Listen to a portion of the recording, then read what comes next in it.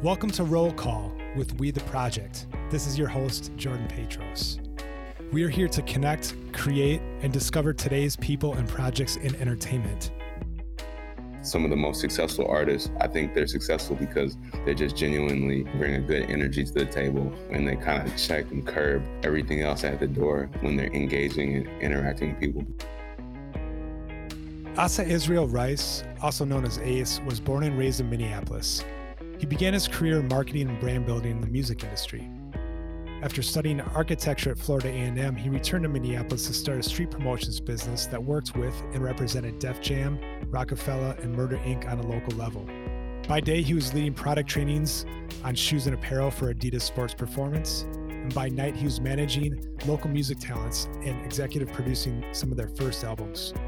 A year later, Ace moved to LA, continuing to work with Adidas for the next 5 years. Rice sharpened his skills at breaking records and artists at Warner Brother Records, responsible for breaking the first releases for Wiz Khalifa, J-Rock of Top Dog Entertainment, while also working closely with artists like Lil Scrappy and Talib Kweli. On the second day of living in New York, Rice was introduced to Coco and Breezy, the city's fashion it girls and aspiring sunglass designers. Ace opened Plot Gallery, which he started, and focuses on presenting art and experiences in a way that would draw a younger crowd than you would typically see at art galleries and museums in the past, by working with nationally known artists like Machine Gun Kelly and Mod Sun. Ace recently has expanded his work to include painting, which are now on display at the new Plot Gallery, and launching a creative and marketing agency to help grow brands of his clients. Let's hear what he's up to now. Hey Ace, welcome to the show. Thanks for having me. Happy Cinco de Mayo. Yeah, Taco Tuesday too. Yeah. You have any plans this week or through May, through being quarantined and kind of remaining active during this time? I'm launching a website for my art gallery and clothing brand. So I had a clothing brand I launched in Minnesota a few years ago. Like, I'm calling it gallery merch. I wouldn't even say a clothing brand, gallery merch. So just like a bunch of products that's focused on like celebrating the art that we have in my art gallery. Nice. How'd you get in that art gallery space and start to collaborate with some of these artists? I don't know, really, I was working in New York and I was helping out a couple brands, Spray Ground backpacks. And I wanted to just have my own, like it was fun working with someone else's brand and helping someone else develop a brand. But I wanted to, kind of develop my own brand. And I think every brand needs to have a story.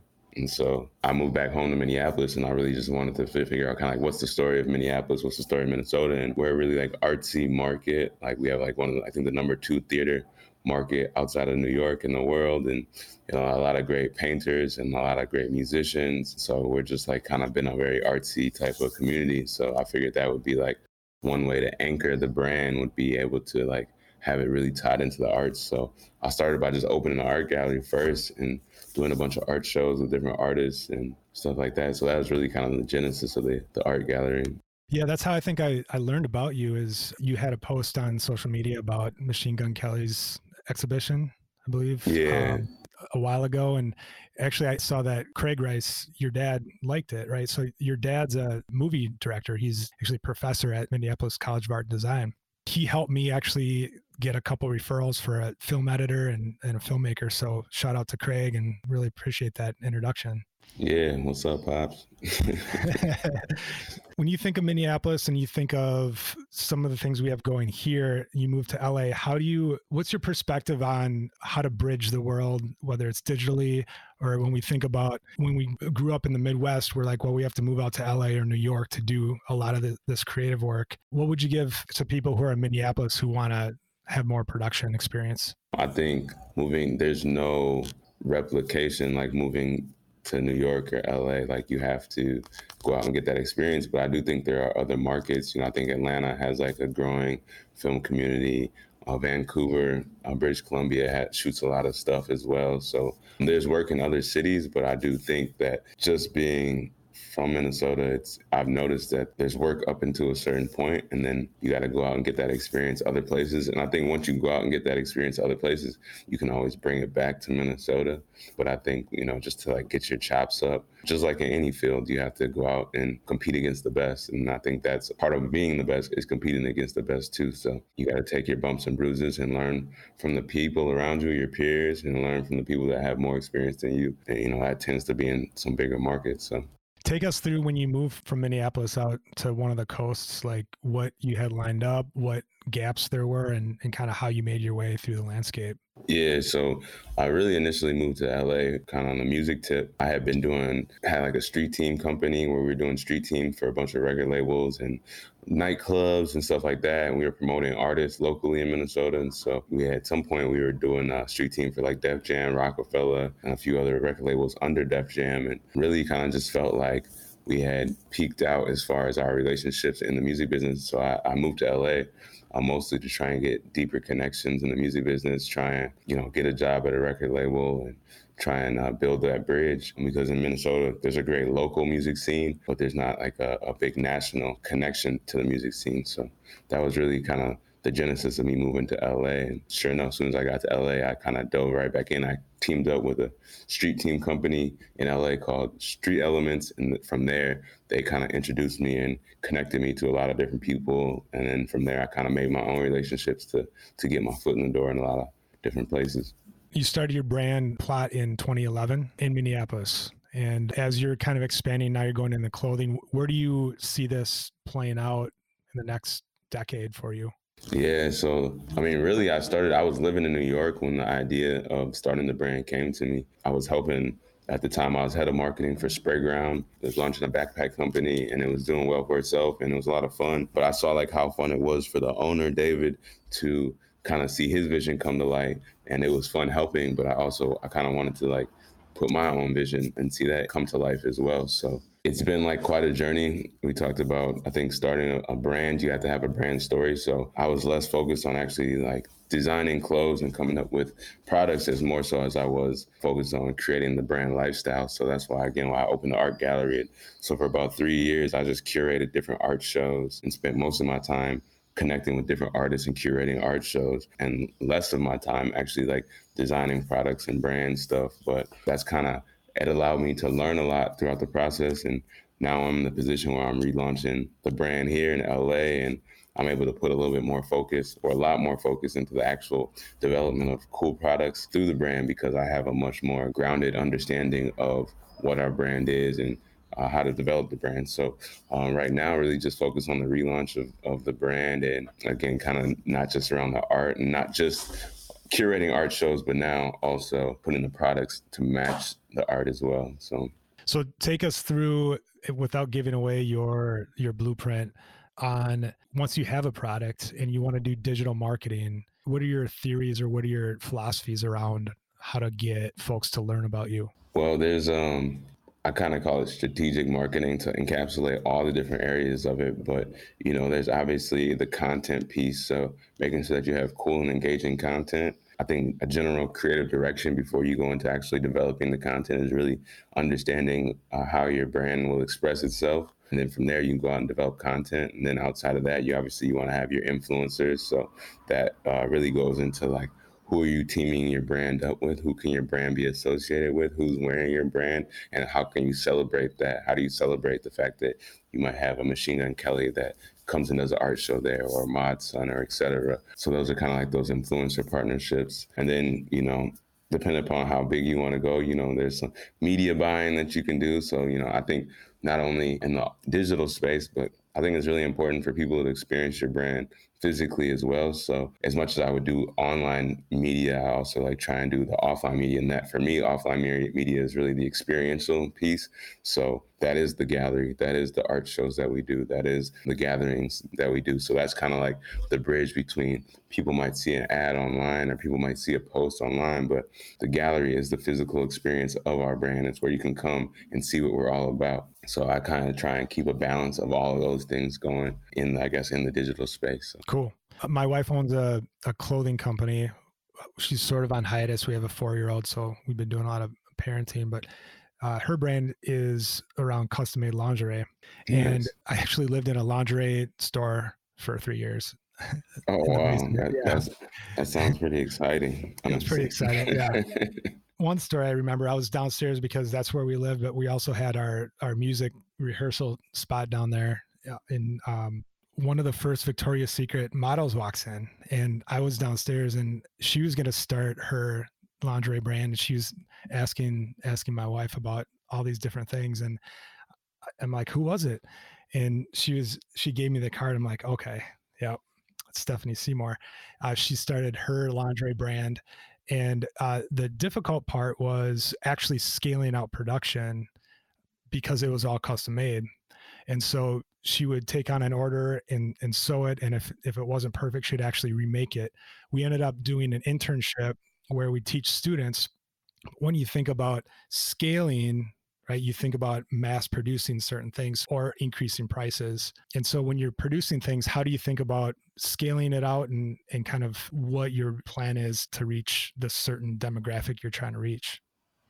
Yeah, so I think scaling the business is one of my biggest learning lessons from the first launch of our brand a few years ago. Was we actually partnered with a company, a streetwear brand called Pink Dolphin. They have a manufacturing company where basically they like kind of managed our production for us, where all of our products were kind of made in the same factories that their products were made, which was awesome because the quality was, A1. But the challenge was we invested a bunch in product up front, right, to make minimums and production minimums and et cetera. But then as we launched the brand, we found that certain products were our like hits. So we might have had 5 or 6 hits, but we had invested in these 20 other products at minimums, so that we actually ended up investing a bunch of capital into products that didn't sell as much as some of our, our go-to items. So that was kind of like one of the biggest shifts and challenges for us. But as I like refocused the business, that was something that I had to address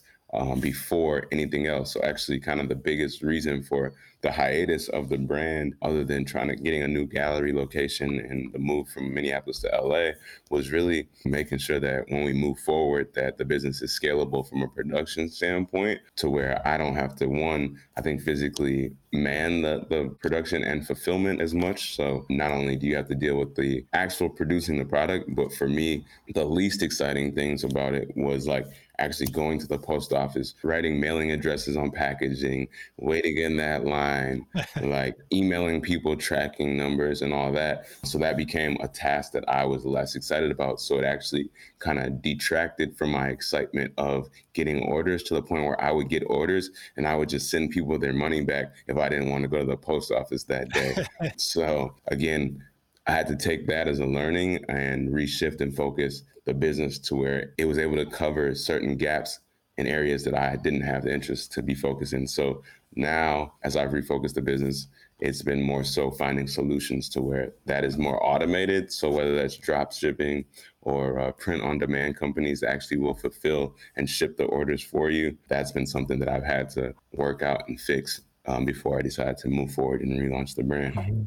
In fashion, not even going to call it fashion, clothing overall is like one of the most polluting industries out there. If you think of all the clothes that you have, if you think of made in China, made in this and that, I feel like it's actually the number 2 most polluted industry outside of the transportation industry in the world. Yeah. If you think about your own clothes, or at least mine, I'm like, I have all these t-shirts I don't wear and they're all made elsewhere. And through this, I feel like more people are finding, where is it made? How is it made? And hopefully that'll be a result from this whole pandemic.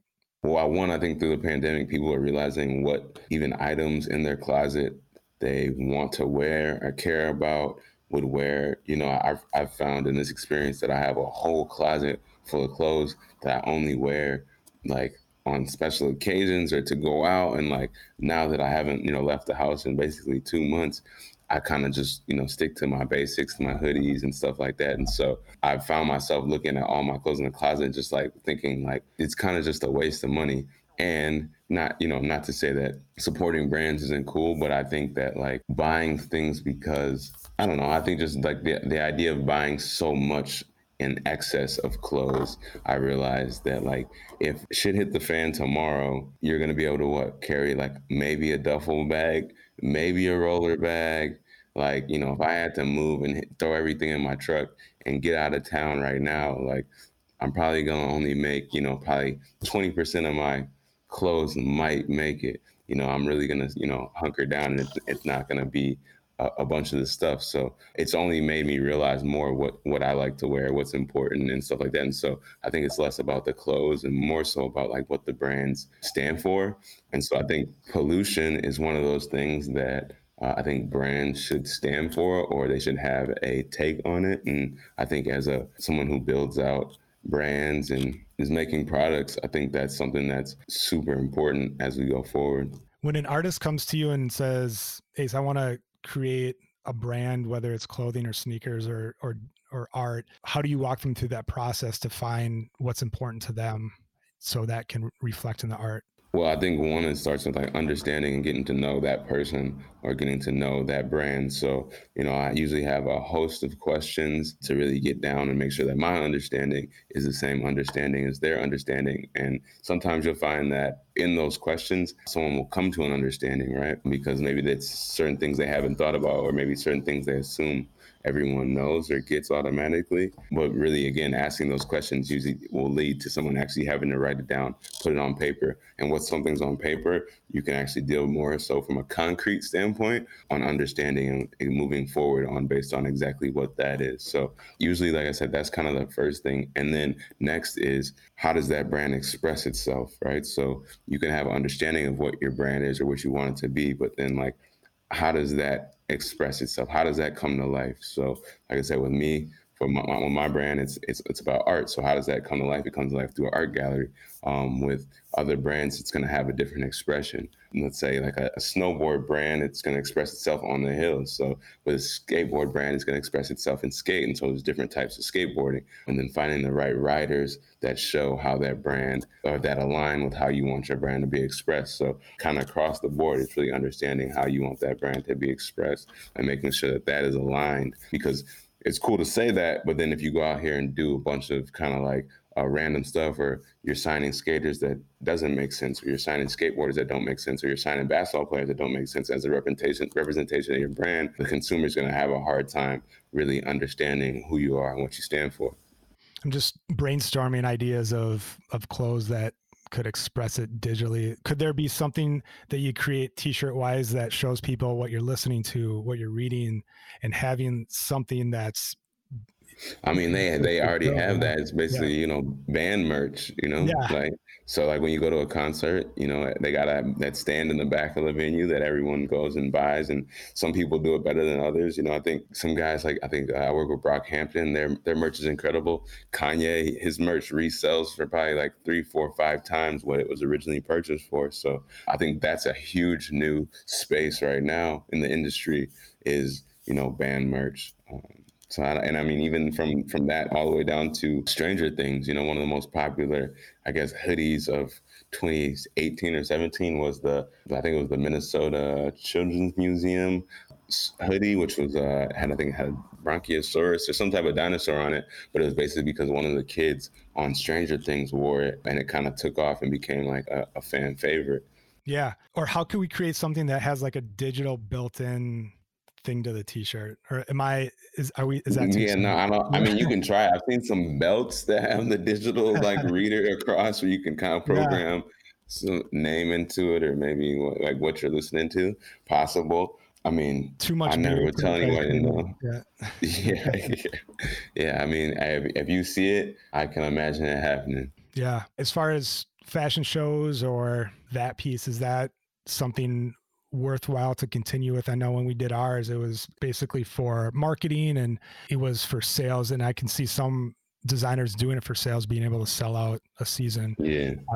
Are you seeing fashion shows being relevant going forward for like I think yes and no. I think it depends like what type of brand you have. So I say yes and no. I worked with a brand, it was an eyewear company that actually had gotten its name or got a lot of its popularity because it did a lot of fashion shows and it had cool celebrities at the fashion shows. And, and that was kind of early social media days. So that's when it was, having celebrities at your shows went a long way on Twitter and Instagram and Facebook. But actually coming in to that business, I actually had to work with it was Coco and Breezy, they're 2 twin eyewear designers, but actually work with them to refocus their business outside of the fashion shows. And I think it proved to pay off because their business is doing better than ever. And it wasn't that the fashion shows were a bad idea, but when you have a startup business and you have limited resources and you have limited bandwidth, meaning, people behind you that are working every day, man hours, right?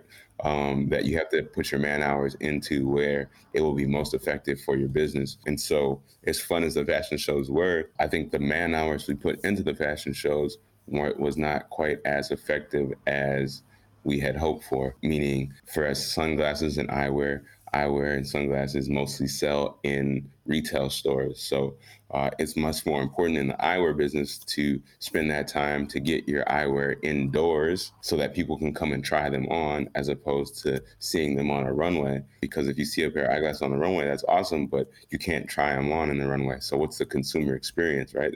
Most people buy eyewear based on how it fits their face. So no matter how cool it looks on whatever model or celebrity, I'm going to have to go and put those and try those eyeglasses on for myself to make sure they fit my face. So that was an instance where I think the fashion shows are awesome, but I think the idea of pivoting to getting into retail was a bigger opportunity for them. So that's one way I think I've seen fashion shows where it wasn't as helpful, but for other brands, it can be. I think the space is changing now to where the world is so small that I think the idea of focusing on just a fashion show and not ways that that fashion show can be experienced by the world is a little bit narrow-minded. So, I mean, even with the Girls Coco and Breezy, the first fashion show I did and worked on with them, we live streamed it on Ustream back when Ustream was cool. That way, people who couldn't be in New York at the time could at least experience it and get a better idea of what the vision was behind it. I remember seeing Coco and Breezy in 2009, I believe, in Minneapolis, and they were doing work. And then the next thing I heard from my wife, she's like, they moved to New York, and now Rihanna's wearing their glasses. And was that the connect, or was there more steps in between, or is that even accurate? I just remember them kind of going from local celebrities to now they're doing a lot of work with other celebrities. Yeah, I mean, there was definitely a lot of work that happened in between that. And I wasn't there for all of it, but definitely, the girls were able to network and had a small group of people and friends in New York that were like stylists and tastemakers and artists. And from there, that's kind of really where their buzz and success behind their brand started. And those girls worked incredibly hard. I remember the first, first time I met them, they were making their eyewear in their kitchen. And as I began to work with them, there was so many endless nights where they would start at 9 in the morning making eyewear and sending out emails or press releases or reaching out to stylists, and it wouldn't stop until 2 or 3 in the morning, and that happened basically every day for about 2 years. And that's really where we developed our brand, because I was one of those people that when we started working together, I'm a fairly hardworking person. So if you girls can work from 10 a.m. to 2 a.m., I'm like someone who's going to try and see if I can work from 10 to 3. And so that's really where our bond kind of developed, because we would stay up until 1, 2 every morning working on different elements and aspects of their brand. So definitely a lot of hard work went into it. And then, like I said, networking with stylists proved to be very successful for them. It's where they were able to get on celebrities like Rihanna, Beyonce, Kelly Osbourne, and the like. What's your mantra this year? That's a good question. Well, I think whatever mantra I had 2 months ago got washed by coronavirus. So my mantra right now is just stay productive.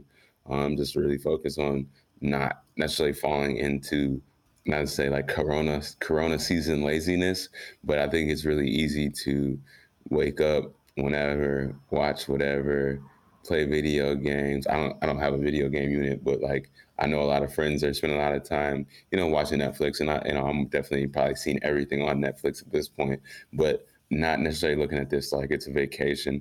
1, because I got rent to pay, but 2, because I think this is a great opportunity that whatever you put your time and focus into in this point is going to be what's going to help pay off as the corona season ends. So I've just been trying to really focus on staying productive and putting in kind of the building blocks together that will pay off when it is finally okay to go outside and hang out with people and celebrate life again. So I've really just been focused on that. There is something, even with super productive people, I'm fairly productive. I have to do a day job. I have 2 side empires, family, and I woke up on Sunday thinking it was Monday. I logged in, I started pinging my team. I'm like, where are you guys? I literally didn't know what time it was. And you also have to be easy on yourself. I don't think I think going into it, if you're productive, you'll remain productive. But if you weren't, this isn't going to be the time to all of a sudden be like, hey, I'm going to start that side hustle for most people. Yeah, no, I was just having a because conversation with somebody.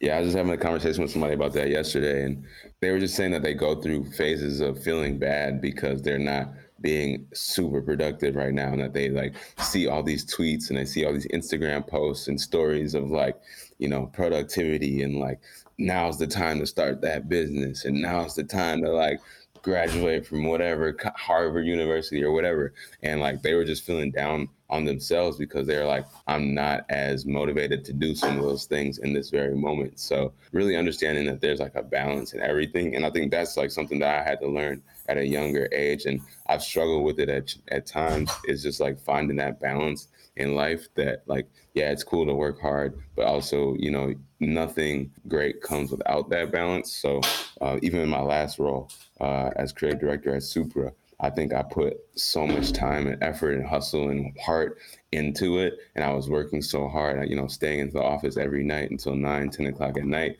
that some of the balance in my life became off-centered. And then at that point, you're no good in any space, right? Because you're not balanced and centered. So that was a huge lesson that I had to learn. And then like most recently, to expound on that point, like I was reading, I actually did enroll in a course through Harvard University online during this time, and the course I'm taking is Judaism through its scriptures.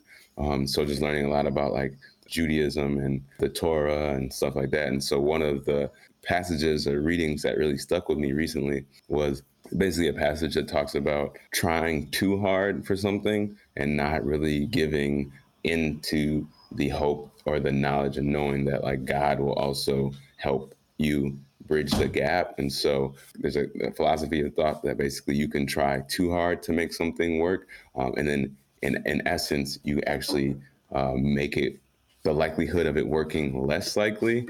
And so I kind of boil that down to, I was actually going through the process of, at the beginning of March, I got really sick, and I was sick for probably about 3 weeks. And with all this Corona stuff going on, I was just like ultimately extremely fearful that like I might have coronavirus and all these things. And so in an effort to make myself healthy, I started taking like all these vitamins, like vitamin D, zinc, vitamin C, which actually I started to develop headaches every day.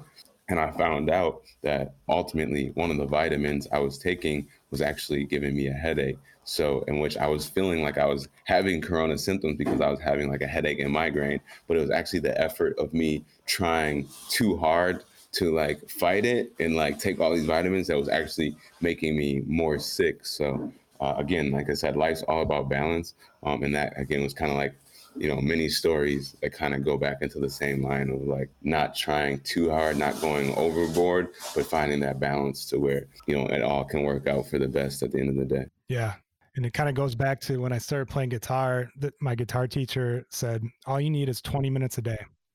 And that just kind of like, that helped me figure out, okay, like not every day is going to be perfect. And it goes back to an analogy of the Shawshank Redemption, where he's in prison and to get out of prison, he takes that dirt just a little bit every day.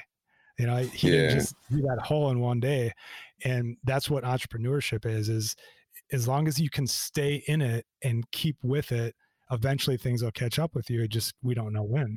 Yeah, no, that's so true. And that's like, even with my brand, I feel like I've been hugely influenced by the guys over at Supreme, because they just like, I feel like they just did a little bit at a time. And, it took 15, 20, whatever, however many years. But, Supreme is just on the top of the mountain right now with some of the stuff they've done over the last couple of years. And, it didn't happen overnight. They just did a little bit for, a couple of decades long, to the point where it just ultimately paid off. So like, that's kind of what's given me some resolve and being patient with what I'm doing with my brand.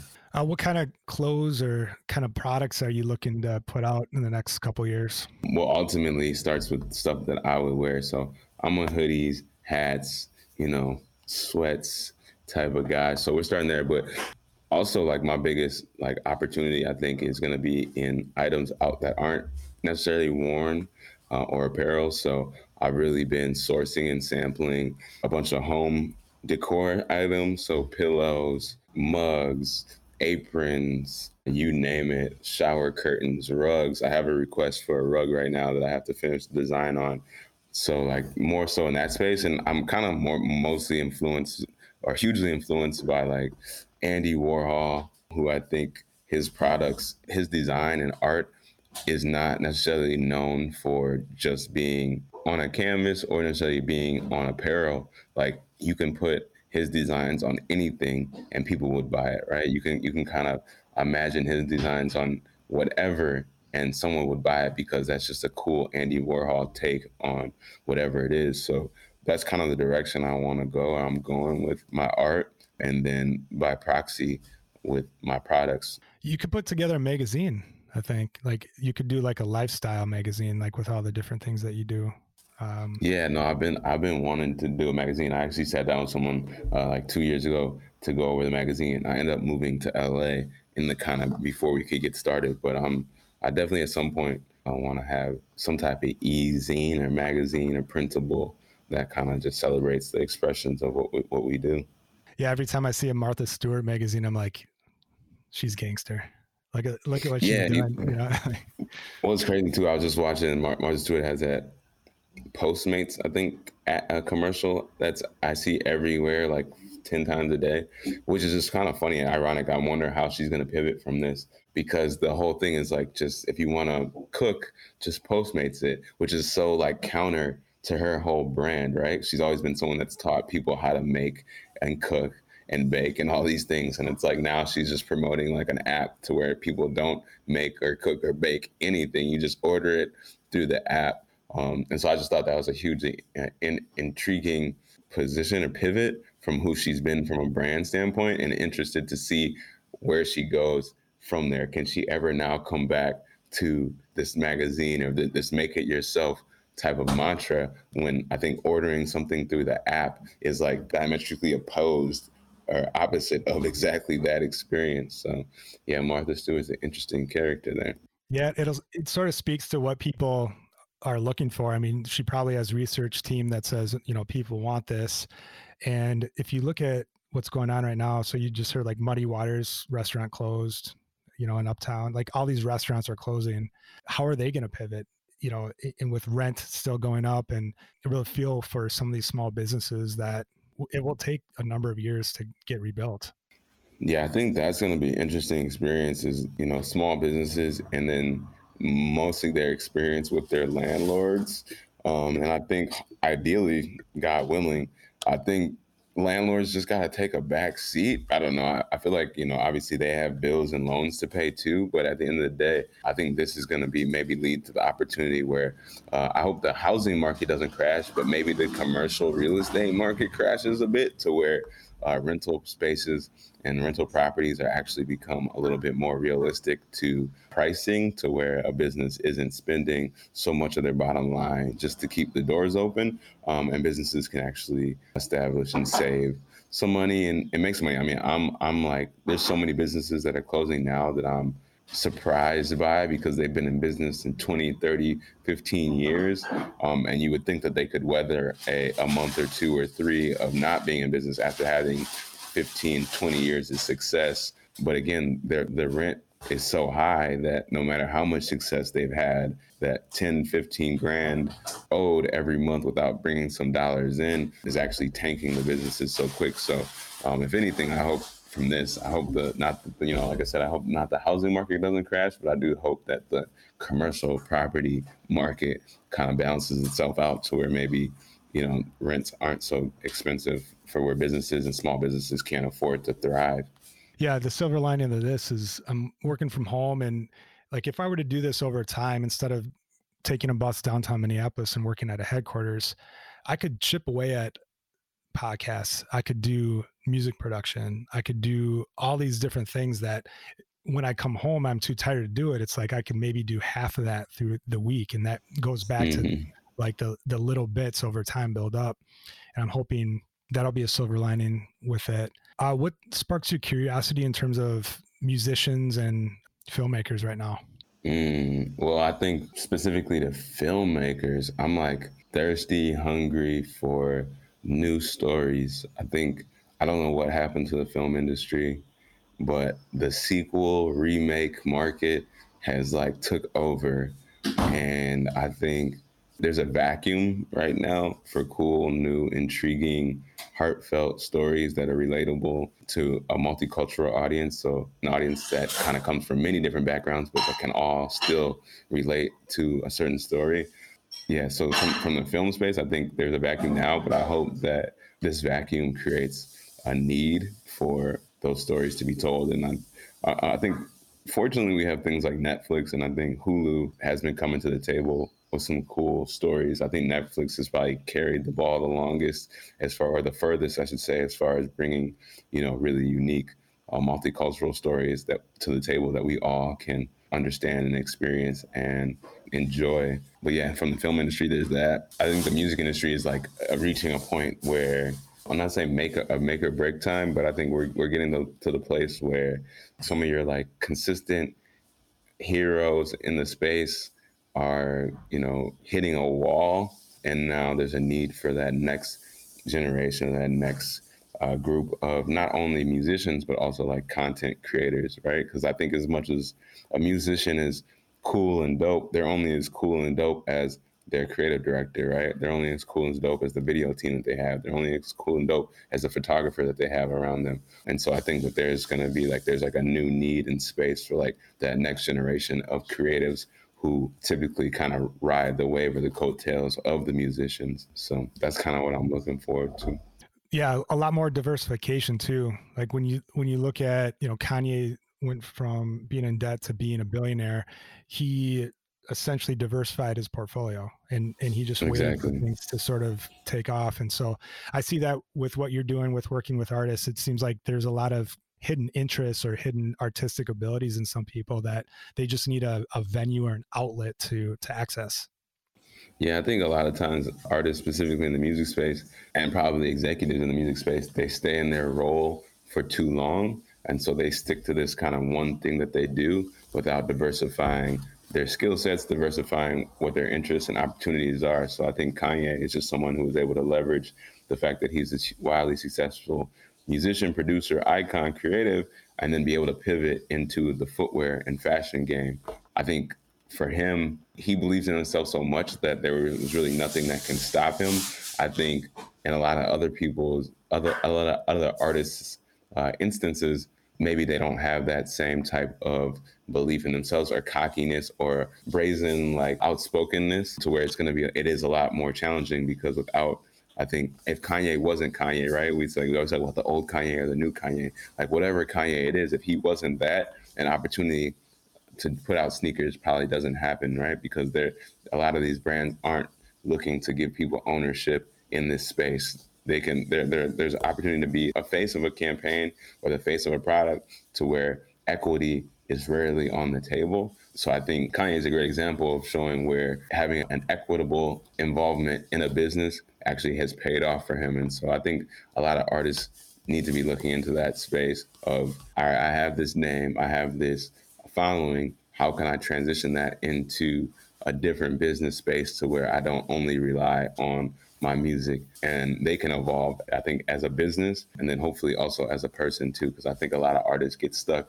in a certain lane, and then it eventually kind of drives them crazy because they end up spinning their wheels trying to figure out how they're going to continue to be the same type of successful they were the year before or the year before that, without understanding and accepting that all things evolve and change. And so I think people should evolve, businesses should evolve, their interests should evolve. As fans evolve, customers evolve, everything changes. So unless you're doing that, I think artists a lot of times drive themselves crazy trying to kind of stay in the same position year after year, year after year, year after year, when that's, pretty unrealistic in the history of like human beings. Especially since touring now takes a back seat, where a lot of people put out music just to get that concert or just to get that following. And now, especially in the concert space and the musician space, but also in the movie theater space, if you think how we're consuming movies, I'd like to see more installations of movies. So like if what you're doing in the art world with installations or with your gallery, could we do with filmmakers And instead of trying to sell to a large audience, could we sell a $100 ticket to watch a movie in an environment that's an experience? Because we're losing the experience of being with other people. Yeah. No, I think you just hit it on the head. I saw when they put out the movie It, the first remake a couple years ago. I believe they did an installation or experiential thing on Hollywood Boulevard where you had to like go through the haunted house before you got to the movie theater. And so I think that, that's something where it's really unique, where you have to experience it. You actually have a physical experience, and then you get to watch the film. I think Kanye did it on his last tour where I'm not sure if it was the Jesus, I think it was the Jesus is King album, where he did this really cool installation in the venues where he did these grass hills all throughout the venue, that when you watched it, it kind of brought that experience of going to a Sunday service. It brought it to life. If you couldn't make it to one of his Sunday services, you got to experience it at the show. So yeah, no, I think you're right. I think that's really going to be the only way to motivate people soon come. I still have a lot of friends that, love the idea of going to theaters, but I think it's getting fewer and further between versus, I kind of was having this conversation with someone. I think now for the price of a couple trips to the movie theater, I can probably buy a 70-inch TV and have the whole movie experience in my home. So I think that's going to diverge myself laugh at something. Yeah, and I can laugh, and I can, some people like to smoke when they watch movies. Some people like to make, some people don't just like popcorn. Some people like, whatever they like. Where in the comfort of your own home, you can do all of that stuff. So I think that's going to present a ongoing challenge for the movie industry. And then also the fact that 80% of the quality movies that are made that get nominated for an Oscar usually come out probably maybe before even you can see them in the theater. Like there's movies that are already nominated for Oscars before I even had a chance to even know they were in the theaters. So now I'm either finding a director's cut or, finding an Academy version from like my uncle who works in TV here, to where I'm seeing a lot of the films that way, still in the comfort of my own home and not having to go see it in the theaters. The problem with the comfort of my own home is I fall asleep to the movie. And so if see, that's better for me. That's better, because I was going to fall asleep in the theater anyway. Yeah. So it's like, it's better if I just save myself the money and don't, like, any movie past like 9:30, I'm 100% falling asleep in it. Like that was actually probably 90% of the reason why I stopped going to movies, is because I'm probably within 30 minutes, I'm out. Ace, anything else you want to tell folks here who are looking to connect with other creatives, and any last sort of mentoring words that you give folks who are trying to get into the business? I don't know, be a people person. Like, I feel like a lot of artists are very much so like into their artist bag, to where they feel like their artistry will just speak for itself and you don't have to like them as a person. And I think, one of my biggest like learning lessons is just seeing in my experiences, just like being a people person, like going out and networking and, having a smile on your face and being a sense of joy for other people, because that's going to make them a whole lot more interested to hear what you have to say, what you have to pitch, and want to hear your story a lot more. And so that, I think, for me, one of the things I've experienced from other artists and a lot of artists that I work with is some of the most successful artists. I think they're successful because they're just genuinely, they bring a good energy to the table, and they kind of check and curb everything else at the door when they're engaging and interacting with people. Because again, like, networking goes, so far, and, at the end of the day, you want your message to spread, and nothing, I think, spreads faster than like good news, happy thoughts, and positive energy. Put the good vibes out and you'll attract the good vibes. For sure.